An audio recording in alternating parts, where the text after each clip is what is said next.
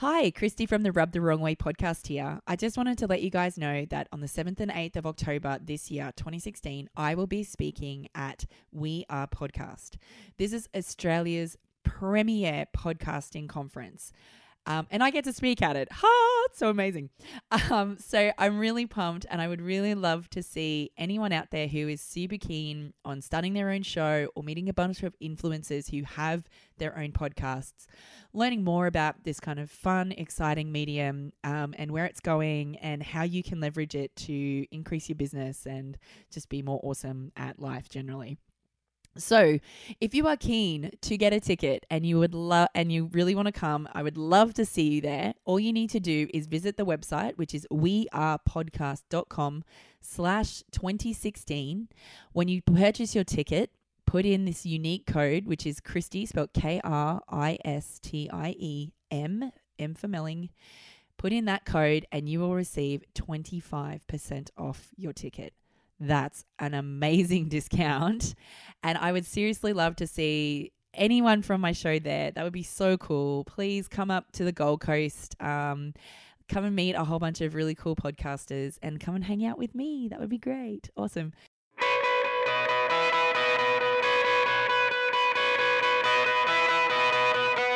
Welcome to Rub the Wrong Way, a podcast for massage professionals. Each week, we undrape the taboo topics of massage therapy life, go deep on industry issues, and help you discover practice-building tips and tricks from industry experts. Grab your laundry basket and join your host, Christy Melling, as we strip down, bare all, and help you get rubbed the right way. Hit the big red record button. Okay. Shaun Brewster. Hi. Welcome to the Rubbed the Wrong Way podcast. Thank you so much for coming on. It's really cool to see you and to have you on the show. Thanks for having me. You're very welcome. Now, tell me a little bit about you. Let's go to your origin story. How did you get into this crazy massage business? When did it start? When did the love affair with bodies begin? Sure. I guess it probably started when I was about 12, funnily enough. I got into martial arts at the age of 12. Cool. And it was something I was just fascinated by. I was fascinated by the way the body worked and how it didn't work when people hit you in certain ways, and also Oriental, so Japanese culture in particular, and all of that kind of combined to make me want to find out more about the human body in particular, and some of the origins of the martial arts, of course, as well. And then from there, I got a great mentor, I guess, through my martial arts, who encouraged me and tried to push me to learn more and do more. And I think I was about 15 when I went first manual therapy course, which was a version of Bowen therapy, which most people would know. I think I was the youngest person ever to do this course, and I was being taught all sorts of things that you probably shouldn't teach a 15-year-old at that time. But I managed to get through that course and went on to the next course, and then did that, and then did Reiki from there. I guess I grew up in a small country town, so I just kind of did whatever was available to me at that time, and had to travel a little bit to get to some workshops, but was pretty much left high school. Year 12, went to study in Melbourne, moved to Melbourne, and then I was at one college for about 3.5 years studying there, and then was just hooked on massage from that point. Did also study reflexology and oriental massage. Left that college, went in to do some private practice and teaching martial arts at that point, combining both. That was the plan. Mm-hmm. And then got offered a role doing some teaching at the ripe old age of 21. By one of my lecturers who was leaving the college and said, "I think you'd be good at this, come and give it a go." So I applied for the job, and luckily they were hiring, and it was about 2 weeks before the start of semester, so they either hired me or had no teacher. So the timing was perfect. So I got I'm your only choice. That was exactly what it was. So I fell into that at the perfect time, and already was teaching martial arts and loved that. So I thought this is going to be the perfect complement. I can do the martial arts, I can work clinically, and I can teach all in one go, and that has been the balance ever since. I've since moved away from martial arts a few years ago, but started a school with a friend of mine he's running that full time now. It's going great guns, and have been practicing clinically since I was about 20, I guess. I'm now 37, and have been teaching since I was 21, 22. Wow, that's a really it's a phenomenal rise. Like, I mean, to know at such a young age that you wanted to get into particularly manual therapy is, I think a lot of people would be envious of that. I was very lucky. Yeah, I know a lot of people I grew up with still now in their 30s still don't know what they want to do with their life. So I was just lucky that I found something I was passionate about early, and had a family and friends and everyone that supported me. So I chased that down, and then once I got into teaching, I realised that I've qualified with some certificates and I know some stuff, but there's so much more I don't know. So I got the opportunity to do a bachelor degree in musculoskeletal therapy. Did that. Got some more opportunities to do some postgraduate degrees in higher education and exercise science, and did those. Now I'm still studying. Latest course I'm doing is in business, so it's just something a little bit different. But awesome. I've always been fascinated by entrepreneurialism and other bits and pieces. So kind of the journey goes on. Always learning something new. Yeah. Yeah, for sure. And it's always really interesting because you never stop learning, really. Like, even if you're in clinic or, all of these things, you never really stop learning. But you've accumulated a lot of letters after your name, I'm guessing. Yeah, well, the letters aren't anywhere near as interesting as the knowledge that comes with it. But someone recently said that, I thought this was really kind of on topic, was they said everything in life is either growing or it's dying. So we're either moving forwards or we're moving backwards. You can't actually stay still. So there's no living thing on the planet that stops either growing or starts or isn't dying. So I think if we are constantly trying to move towards more growth and more knowledge and more information and expanding, then that's definitely the way to go. Otherwise, we end up going backwards. Absolutely. So tell me a little bit about your private practice. Like, are you working currently in private practice at the moment? Yeah. Yep. Yeah. Yep. I've got a private practice on the Mornington Peninsula down in Melbourne, Victoria. So it's kind of a regional area. It's a nice little spot. I'm right opposite the beach, which is pretty cool. And I've got my focus in my clinical practice in the last few years, I guess, has become more geared towards my other passion, which is long distance running. So ultra marathons. Yes. I kind of have another business. I've got a number of businesses. One of them is in working with endurance athletes and coaching and education for endurance athletes. So from that, I've developed a bit of a niche in dealing with long distance runners, because I've had pretty much all the running injuries you can get. So I've kind of developed a bit of an appreciation for that. So an ability to be able to help people with it as well. I think that there must be a lot of resilience that comes out of long distance running. And I think that can play into a lot of different parts of like your business and all these sorts of things. Have you found that being a long distance runner has helped you like find some resilience in business and things like that? Without a doubt. Yeah, I think doing martial arts taught me that first. And then I applied that to the running, the mindset that comes with that to the running. And then that has then taught me that, there's kind of the only limitations we have are the ones we put on ourselves. So I kind of try to apply that to everything we do. You've got a lot of beautiful motivational quotes. One of the things I love to do for my guests on my show is I like to give them a T-shirt at the end of the show that's got a quote really? from the show that they do on it. I already have, after only 6 minutes of audio, I'm like, oh, good, 2 quotes. Like, you're like full. It's great. I love it. I'm full of cliches. Wait till the end of the show. You'll have a dozen of them. So tell me about Brewsters running, because I think this is one of your passions, isn't it? Like this is the passion project. Let's talk a little bit about how you're mixing the manual therapy and all of that kind of stuff into the endurance running. How does that work? Yeah. So a friend of mine who I've run with for years, he and I had been kind of throwing some ideas around for quite a while, and then we came up with this idea that his background is in nutrition.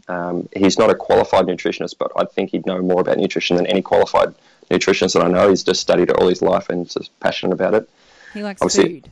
He likes food. He had an interesting backstory, just really quickly. His father died pretty much of poor nutrition. So that was the motivating factor from him. He was heading that direction as well. Wow. So he used that to kind of like, I'm just going to get educated. I'm going to learn everything. So he did. So he's brilliant at that stuff. Yeah. That's one of those things you're like, I think I'm just going to eat good. Yeah. He took it a few steps further, but yeah. So he's one of the healthiest guys I know. And then, and obviously my background's in the manual therapies and exercise therapy. So we decided we'd join forces and then combine our experiences and knowledge around running stupidly long distances and then trying to bring that stuff to the table and help other people try and do the same thing. So we started a blog and we wrote, I don't know how many 100 articles. We were putting out 2 articles a week there for a number of years. And And that developed a bit of a following. And then from there, we got asked to speak at some at conferences and bits and pieces. And now most of what we do is consulting. I do some running coaching as well for athletes. And then we just, produce educational material to help people get more into their bodies, pretty much. That's fantastic. I remember listening to, I think it was Perry Nicholson's podcast, the Stop Chasing Pain podcast, and he was speaking with a guy about running. And I'm not a runner. Like, if you see me running, run as well, because there's something's chasing me. Like, the zombies are coming. No. And so I've always had that weird mindset of people that say, don't run, it's really bad for you. Like, I always had this weird, like, and it rang true for me, because I was like, when I run, my body literally cries. Like, I get to the end of a run and I'm like, why did I do this? Whose stupid idea was this? Whose stupid idea was this to run anywhere? And then I listened to this show. I can't remember the name of the guy, and I will look back for the show notes and try and find a link to the podcast. But the guy was talking about how we are literally built to run. Oh, definitely. Like, our bodies, we have this amazing knuckle in the back of our head. That means our head stays stationary while we're running. And I was like, damn it. I still don't run anywhere. Like, don't think that anything has really changed for me. But what I do now is I've managed to kind of filter that through into my clients and tell them, they're like, I want to go for a run. I'm like, okay, well then let's look at how we can best make you able to do that. And I find, why do you run long distances? I don't understand it. What are you running from? What are we're running towards, better question. So you are right, the human body is designed to run. There's a huge amount of evolutionary science to kind of back that up.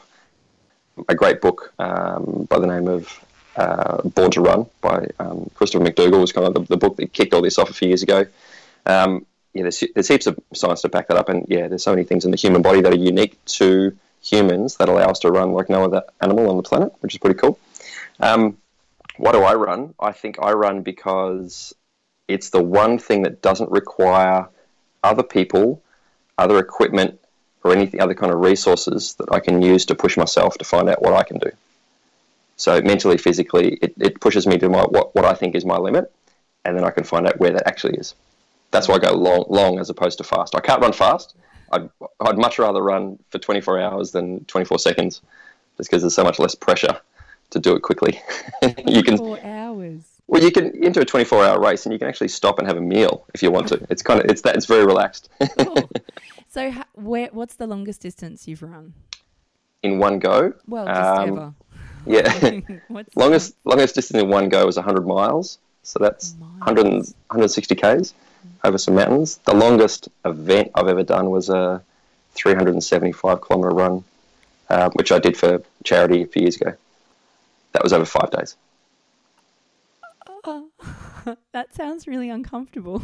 It was pretty uncomfortable. Yeah, and I'm guessing that really pushed you to your mental and physical limits, and emotionally it would have been like a massive drain. Yeah. How do you prepare? How do you help prepare people for something like that? That's a really good question. There's not a really good answer for that question, unfortunately. If I'm training somebody for a 100-mile run, I kind of, in the preparation for it, I'll teach them how to hurt. So I teach them how to find pain and then deal with it, because they're going to get pain regardless. Mm-hmm. It's like there's somebody, here you go. Ready for it?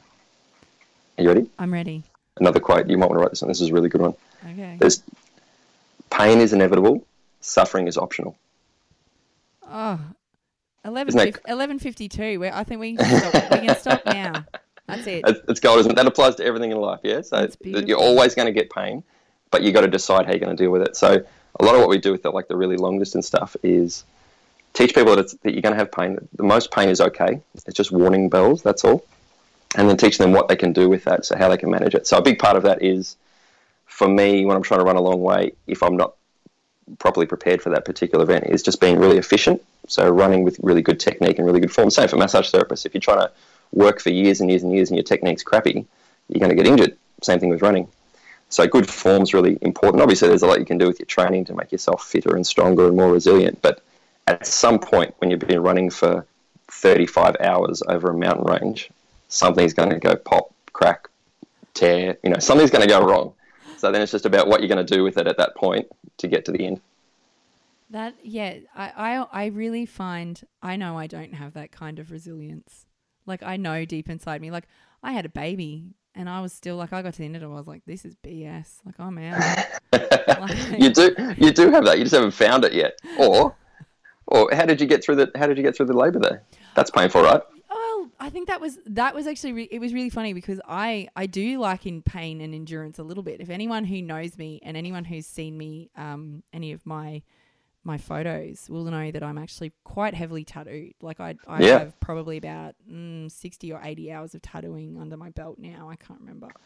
Right. I've got a full back and like all these things. And so that was how I got through labour, because I was like, if you can endure getting your entire back tattooed and you don't even get any good drugs at the end of that, all you get is like a bit of Savlon and a piece of like cling wrap. So you can have a baby. It's a pretty similar kind of thing. And one of the techniques, it's really interesting because I was going to ask, do you have any children? I have 3 children. Yeah. Were you a good birth coach? Were you good at that? Was that because I can imagine that you were like, come on, honey, touch the edges of the pain. You can do this. And she was like punching you in the face. I'm probably much better at dealing with pain myself than helping others in the moment. Okay. Maybe not great with the whole sympathy thing. Yeah. Oh. Okay, get over it.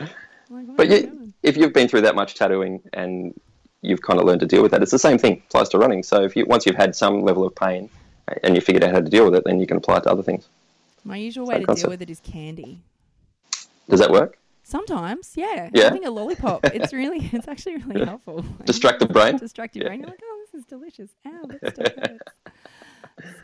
So tell me about some of the courses that you run. Let's talk about those, because I know that you're really into dry needling. Now, I think dry needling is a little, I think you sit on one side of the fence or the other, whether you really either love it or you don't love it. And now I'd like to say that I'm sitting on the middle of the fence because I literally have zero idea about what dry needling does or how it works. I know it's a thing where you jab people with stuff and that sounds great to me, but because of tattoos and whatnot. But let's talk about the dry needling courses and tell me a little bit about how that kind of came about and what you do. So let's talk about this.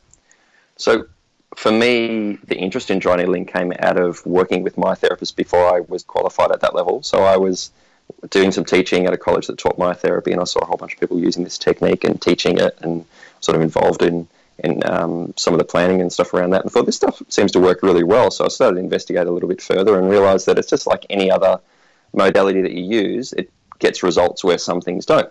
Or it's more effective in some ways than others and so on. So I thought, okay, this would be something I'd like to learn. Learned it, started using it, started getting really good results for some things, not for others, and realised that, it's a really effective tool for some things. So I was then asked to do some dry needling teaching at one point after I'd been practicing for a while and done some extra study, and started running some courses and thought, people are getting some good results. I was getting really good feedback from the people I taught, and realised that I guess from the feedback, my teaching style seemed to suit that kind of modality, which can be seen by a lot of people as pretty high risk and fairly invasive and something that you've got to be pretty careful with. And I guess my teaching style tends to be a little more relaxed and comfortable and practical and hands-on, and I try to explain things in a way that simplifies it for people so that when they go away, they don't have a bunch of complex terms and ideas that they can't really comprehend, but something they can actually use from day one, so straight out of the course and into their clinic and start using. So that's been pretty successful for me. I've forgotten how many courses I've run now, but lots over the years at different levels, both introductory and advanced. And then, so that's, I guess, one area of professional development I teach in. It's been probably the one I started with, but I've moved into a lot of others since then as well. So let's talk about those. Where have you moved into? Because I primarily know you from sort of the dry needling side of things. So I'm really curious to hear about what you've been doing since then. Since then, outside of that, we've got, so my partner and I, Caroline, we have a business called Continuing Education Australia, where we run these workshops both here in Victoria and interstate and eventually overseas. But we've been doing, along with introductory dry needling courses, and we do some masterclass courses in dry needling. So above and beyond the standard kind of advanced dry needling course, we specialise in things like sports and clinical applications and other bits and pieces. So there's those. We then developed another technique a few years ago called functional release cupping, which has been probably our most popular course since we started our business about 12 months ago. And the idea behind this one is that we combine myofascial cupping with the anatomy trains concept, so the idea of fascial and functional slings around the body, and functional movement. So as far as I'm aware, ours is the only course where you get the cups put on you, you to get up and move around with the cups on in very specific movements. So you get someone who's lost range of motion, for example. Let's say we've got a golfer who's having restriction at the end of his range of swing, so the swing phase of the golf club. So we look at where the fascial tension is in that range, put the cups on very specifically, follow a specific protocol. They go through that actual movement with the golf club, so swinging the golf club, gradually building up into the movement. We take the cups off, and hey presto, there's all this extra motion available to them. So it'll blow your mind when you actually see it done, because people have, like, okay, here's my restriction, I can move this far, we'll put the cups on. They do this sequence of movements with the cups on in certain places, take it off, and there's not just a small amount of increase, it's actually a measurable increase. And then we'd have some procedures that follow that up to support that so it sticks. So that's the functional release cupping.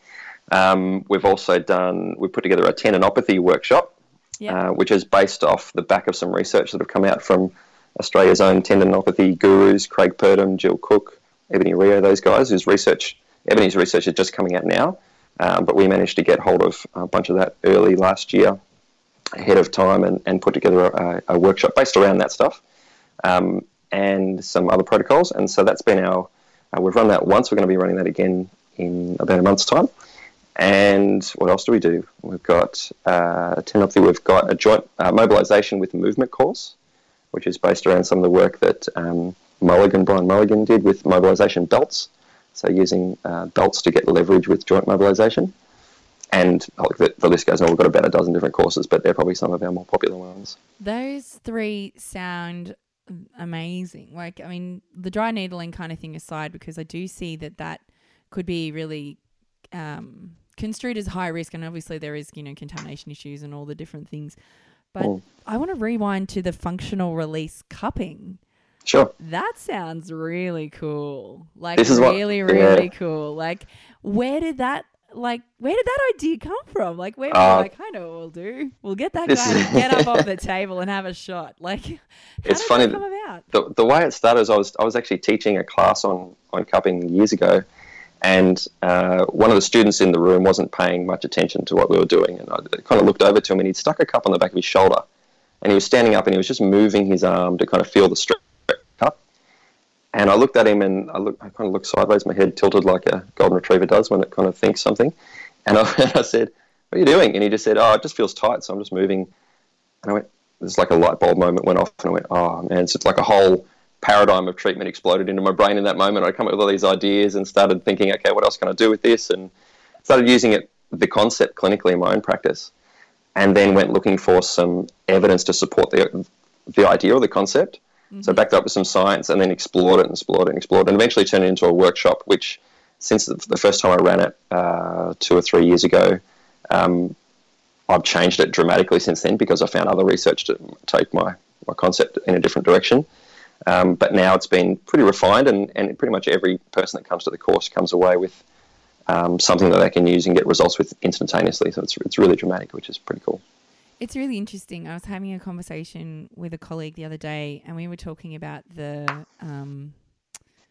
there's this fundamental dichotomy, I guess, of this practice-based evidence versus evidence-based practice. Yeah, okay. And so it's really interesting, because he was saying, like, he would go into clinic and he would just kind of flow with what he was doing, and he would just kind of try things out, and he was like, sometimes it worked, sometimes it didn't. Like, it was all kind of a bit, it was a bit hit and miss. And it sounds like you kind of had that similar sort of concept. You were like, you got the base idea, and then you just kind of ran with it and played around with it and read more about it. And then you found evidence to kind of back up what you were seeing clinically. Yeah. How do you feel about this whole evidence-based practice versus practice-based evidence kind of thing? Because let's open that Pandora's box for a second. Sure, and see how that goes. Because you're citing a lot of, that you're kind of talking heaps about evidence and like all those kind of things. And I think we do need to work from that evidence base, but there's got to be a practicality to it that you can take back and use in the clinic. And it sounds like you're striking a really good balance there. Yeah, look, evidence-based practice is an area that I have some pretty strong ideas about. I've had lots of arguments with people about this, mainly because I think that we get too caught up in the science and the figures. So pretty much every great practitioner I've ever met, and anyone that I talk to about their favourite practitioners, they don't do stuff that the evidence, that the science necessarily supports every time. They've had usually huge amounts of experience, lots and lots of clinical practice. They've tested stuff out in their own, and they get results. Almost always get results. The great practitioners do. And if we look at what they do, the evidence to support it's actually pretty few and far between. But the science, I think, has to be there from a fundamental principle point of view. So we have to have some kind of something to hang our hat on and say, yes, this is what I'm doing because X, Y, Z. From there, we're dealing with humans. There's no two humans on the planet that are exact. So obviously we're going to have some variation in what we do and the way we apply things. But I think it's important that we kind of keep this curiosity about us as practitioners. And if the research says we do this for this problem, maybe the research isn't 100% accurate. Maybe in 5 years' time it's going to change. And in fact, the tendinopathy stuff that we were talking about before, that research that these guys are bringing out now, they pretty much turned around and said, look, what we told you 5 years ago, just ignore that. That was completely wrong. Sorry. At the time, it was the best evidence that we had. And they would do things like eccentric loading on tendons and compression, taping, and all sorts of stuff that we now know tendons hate it. Look, it's unequivocal. We can't deny the fact that tendons hate the stuff that we used to do to it, and that was what the science told us to do.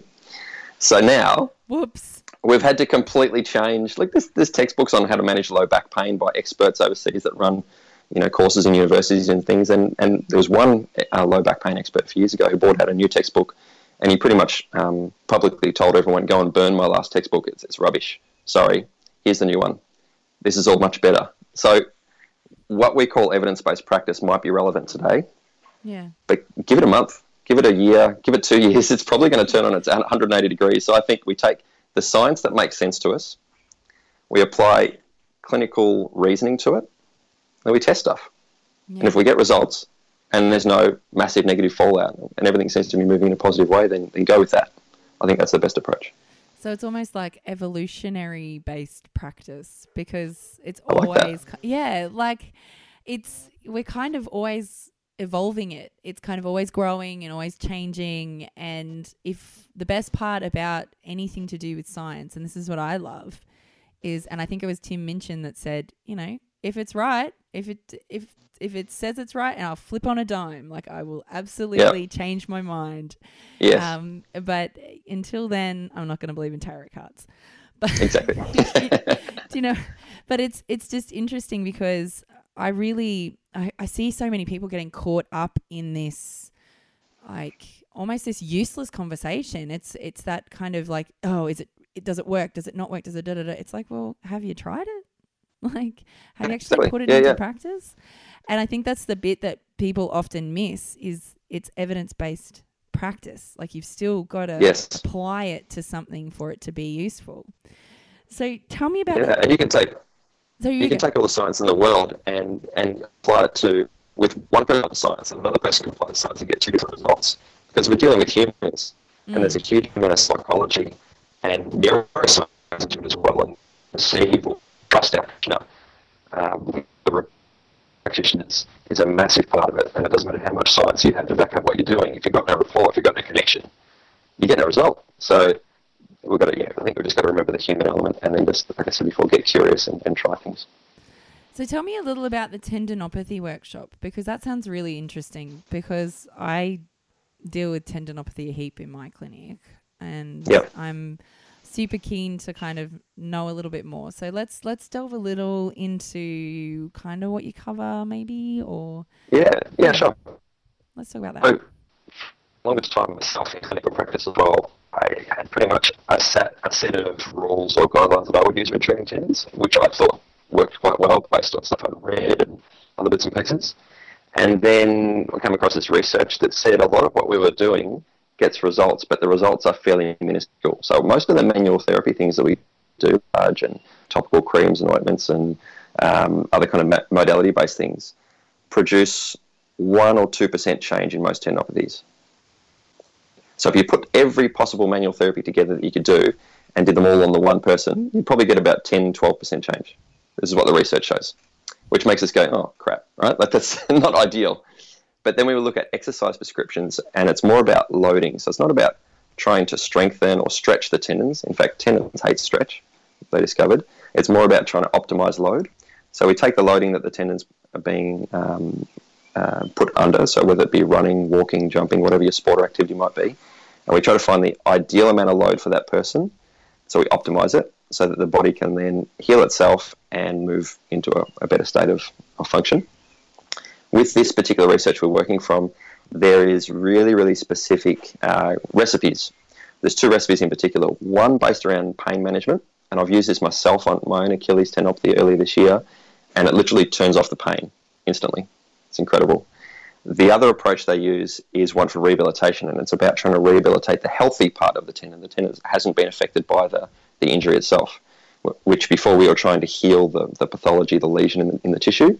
Now we realise that you can't actually heal that. In fact, it doesn't change much at all. So you target the healthy tissue with a very specific recipe for loading that as well. So it's all about time under load. So we do specific repetitions and the amount of and length of time that you're holding certain contractions.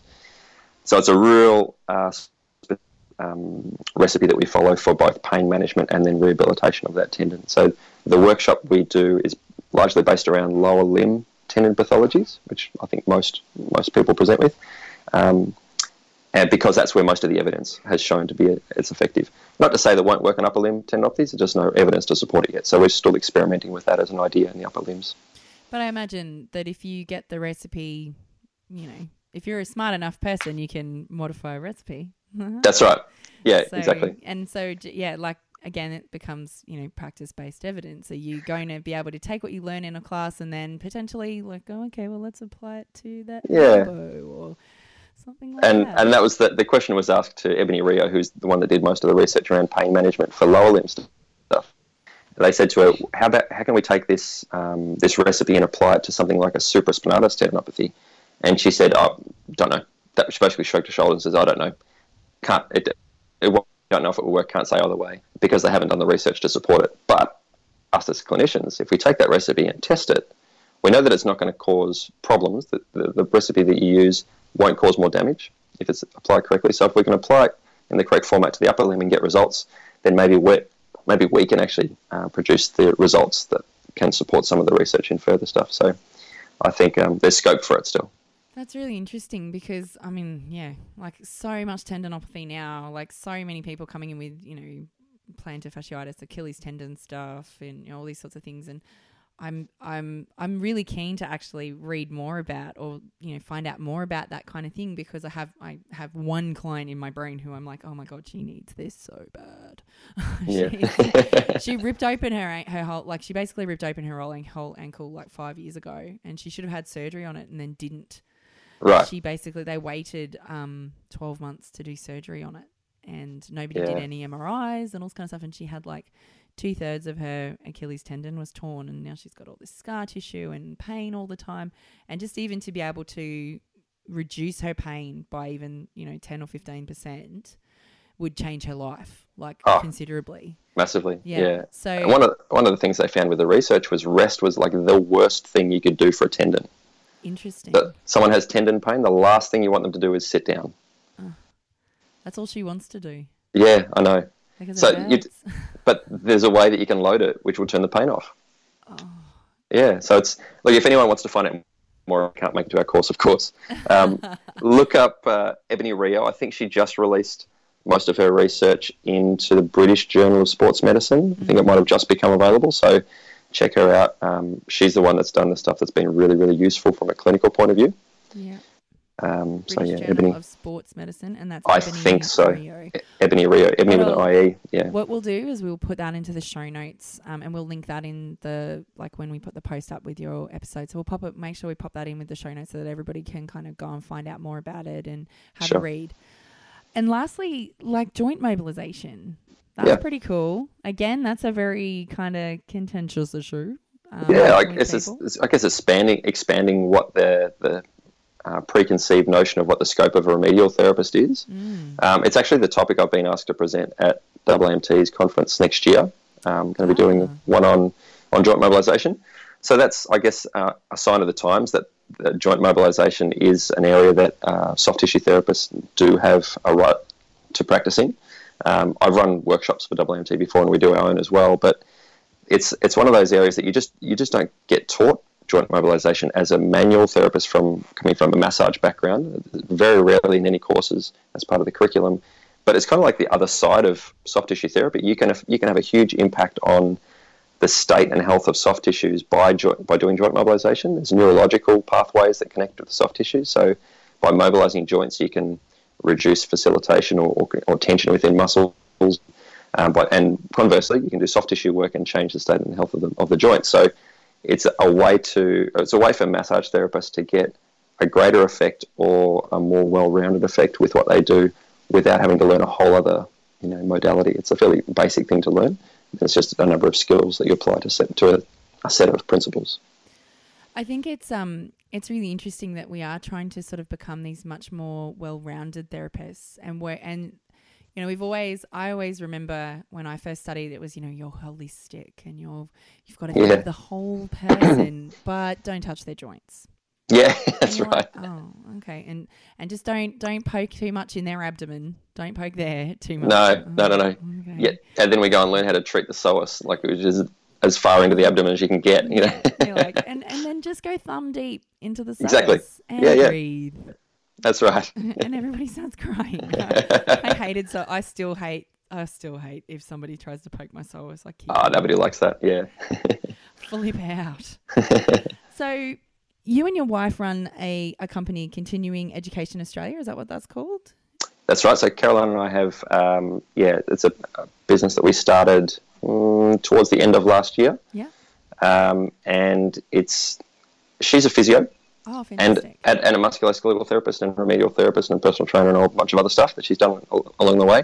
So she brings the physio side and I bring the more manual therapy side, and we kind of meet somewhere in the middle. So that's been a really good combination, I think. And I've been able to kind of take what I was doing beforehand with the courses that I was running and then bring in just a whole other side of stuff with her, which has been a really good combination. It sounds like it would be heaps of fun, like lots of fun to kind of work with your spouse and get to teach all the things that you love and do all that kind of stuff. So how have you found being in the continuing education space? Because that's a really different space from clinical practice. And obviously, is it tough or is it great, or how's it been going for you? Yeah, it's been fantastic. It's kind of exploded. We started out as, I was already running workshops. We decided to team up because we both had something different to offer. And we've got, 1 + 1 sometimes equals 3. So we'll give that a go. It's kind of equaled 5. We've managed to get a lot more out of it and be able to put a lot more into it than we thought. The interesting thing, I guess, has been that it's kind of been an area of a real passion for me to be able to teach in professional development space, because the kind of students that we both get in this space is very, very, very different graduate programs that I've also taught in for years and years, because the people that are coming there are typically paying good money to be there. They've given up their spare time and they're there because they really, really want to learn something. Obviously, when you go to a TAFE or a college or a university, and there's always a selection of students in the room that kind of want to be there, some that really want to be there, and some that just definitely don't want to be there. But every single person that comes to a PD workshop has invested something from themselves into that. So much more rewarding, I think, for me in that space, because the quality of people that are coming are such that they want to get as much out of it. So I tend to want to put a lot more into it, which is great. As far as a business kind of side of things, it's been great because it's freed up my time a lot. I always like to be someone who doesn't have a full-time job. I've had a full-time job twice in my life and wasn't the most rewarding or favourite time of my life. I think I was telling you before we started that every day of the week for me is a different proposition. I never know where I'm going to be or what I'm going to be doing, or I kind of know where I'm going to be, but every day I have some variety. So the event of these workshops is one day I'm teaching in Melbourne, 2 days later I'm in Perth, and then we're in Brisbane and then Sydney, and then I'm back in Melbourne again, and I'm running a workshop in someone's clinic, and then I'm doing some in-service from somewhere else, and so the variety's great. It's really, really good. So it's definitely keeping the spice of life for you going. Variety. Yeah, exactly. So let's rewind just a little bit, because I know that you said right at the beginning, when you were sort of 12 or 15, that you had some really good mentors who came into your life and all these kinds of things. So let's talk about the people who have influenced you in your kind of career and in your clinical practice and in your teaching and all those kinds of things. Who have been your key influences? Okay. I've had a number of really inspirational teachers, not individual people, but more their approaches have kind of motivated me. So I've had people that I've worked for, people that I've studied under, have either said, done, or kind of behaved in a certain way that it's made me go, wow, look at that. Like that's really stood out. I remember one teacher in particular, and all the students that I've taught over the years will know this story because I pretty much tell it to everyone. But I had a teacher tell me once, or mentioned in a class once when he was talking about chronic pain, is that as a massage therapist, as a manual therapist of any kind of health practitioner, we've got the unique ability to take away somebody's suffering, take away their pain, and there's no greater reward than that from the work that you do.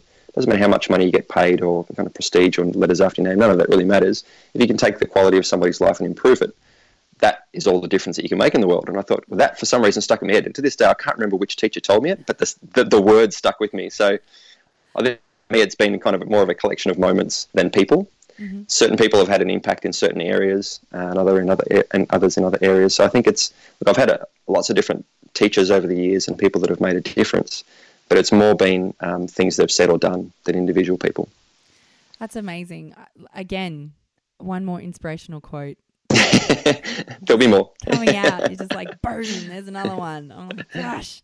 I literally have like 7 already marked down. So you're going to get like 7 T-shirts, I'm imagining.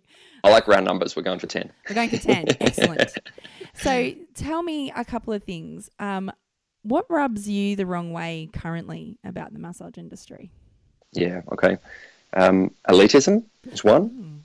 Yep, so people that get very hung up on their qualifications and get a little bit, okay, you can't learn this, you're not supposed to do this, you're only such and such, you haven't got this qualification, you're not registered with this particular board.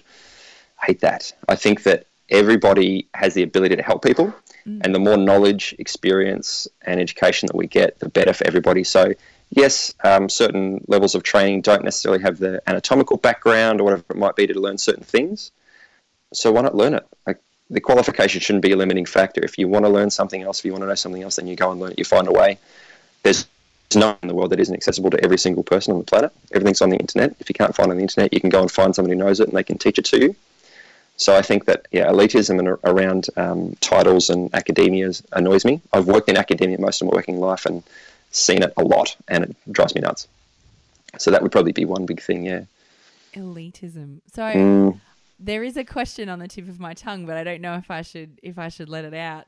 Please. How do you feel about the proposed certification process that one of our national associations is planning to put in place? How does that?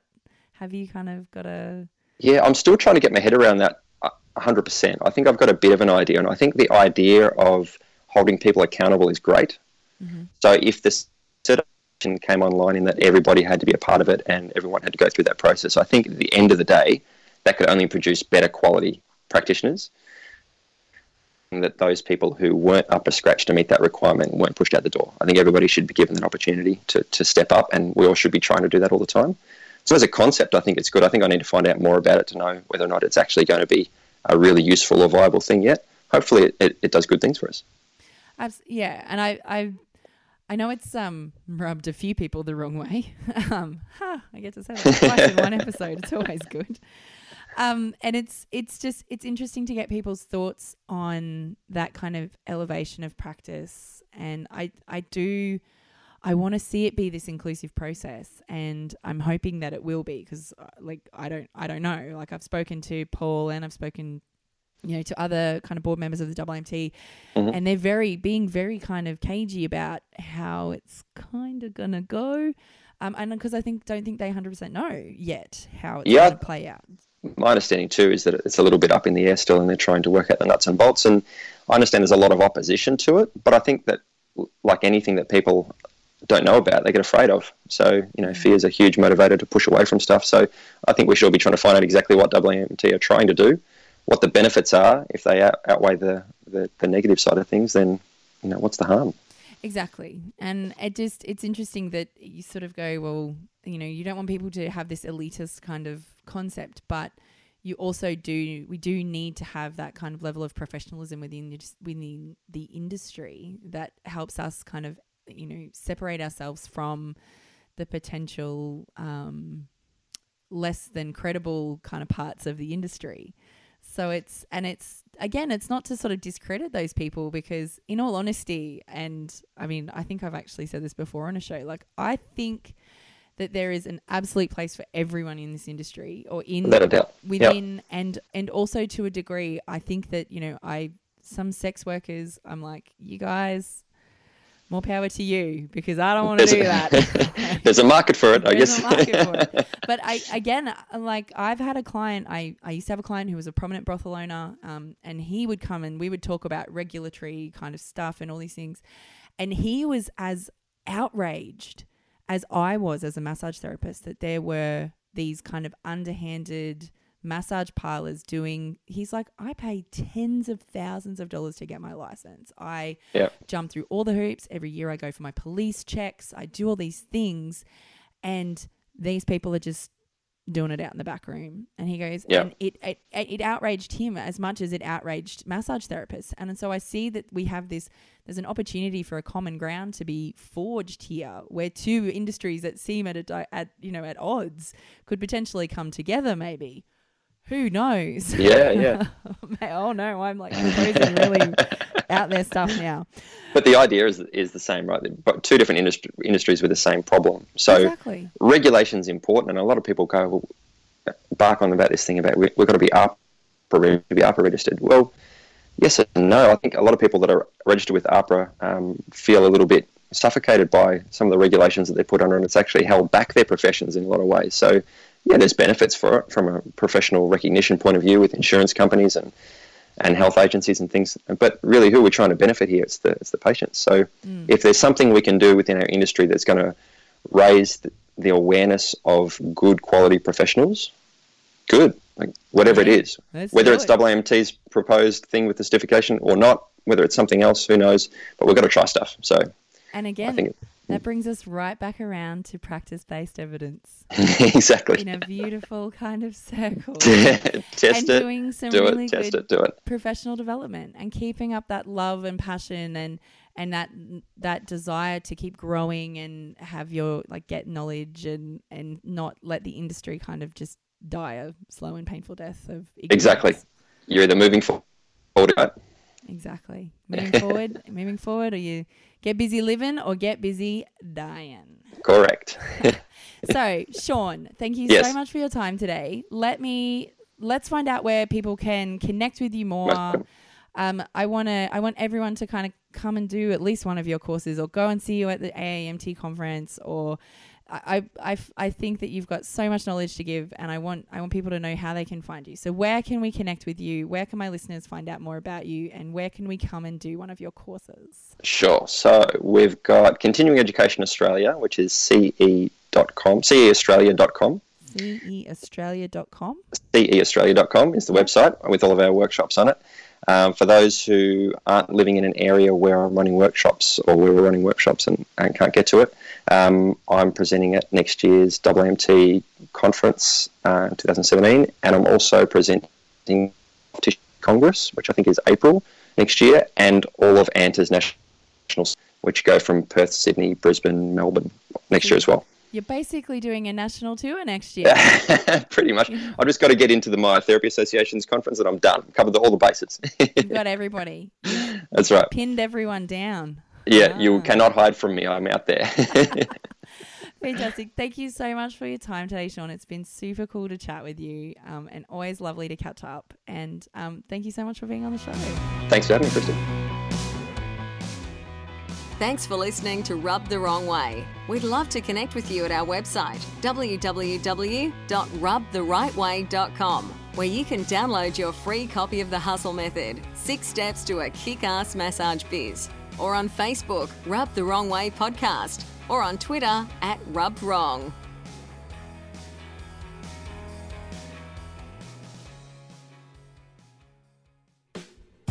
This is a We Are Podcast show. We Are Podcast is Australia's premium gathering of current and future podcasters. If you aren't a member yet, you should go and check us out at wearepodcast.com and click on the Members Live Here button right in the center of the page. Included in your membership are monthly accountability sessions with me, that's a tongue twister, monthly State of the Union podcasting webinars, as well as free podcast hosting for the rest of your membership life with Audioboom. We not only cover everything podcasting, but we also cover every other aspect of online business around your podcast. So if you want to make money and grow your influence using a podcast, get your first month for only $19 using the promo code IAMPodcast at checkout. Also, for peace of mind, you can leave whenever you like in case you've had enough of us. So go in and check it out. wearepodcast.com and click on the Members Live Here button.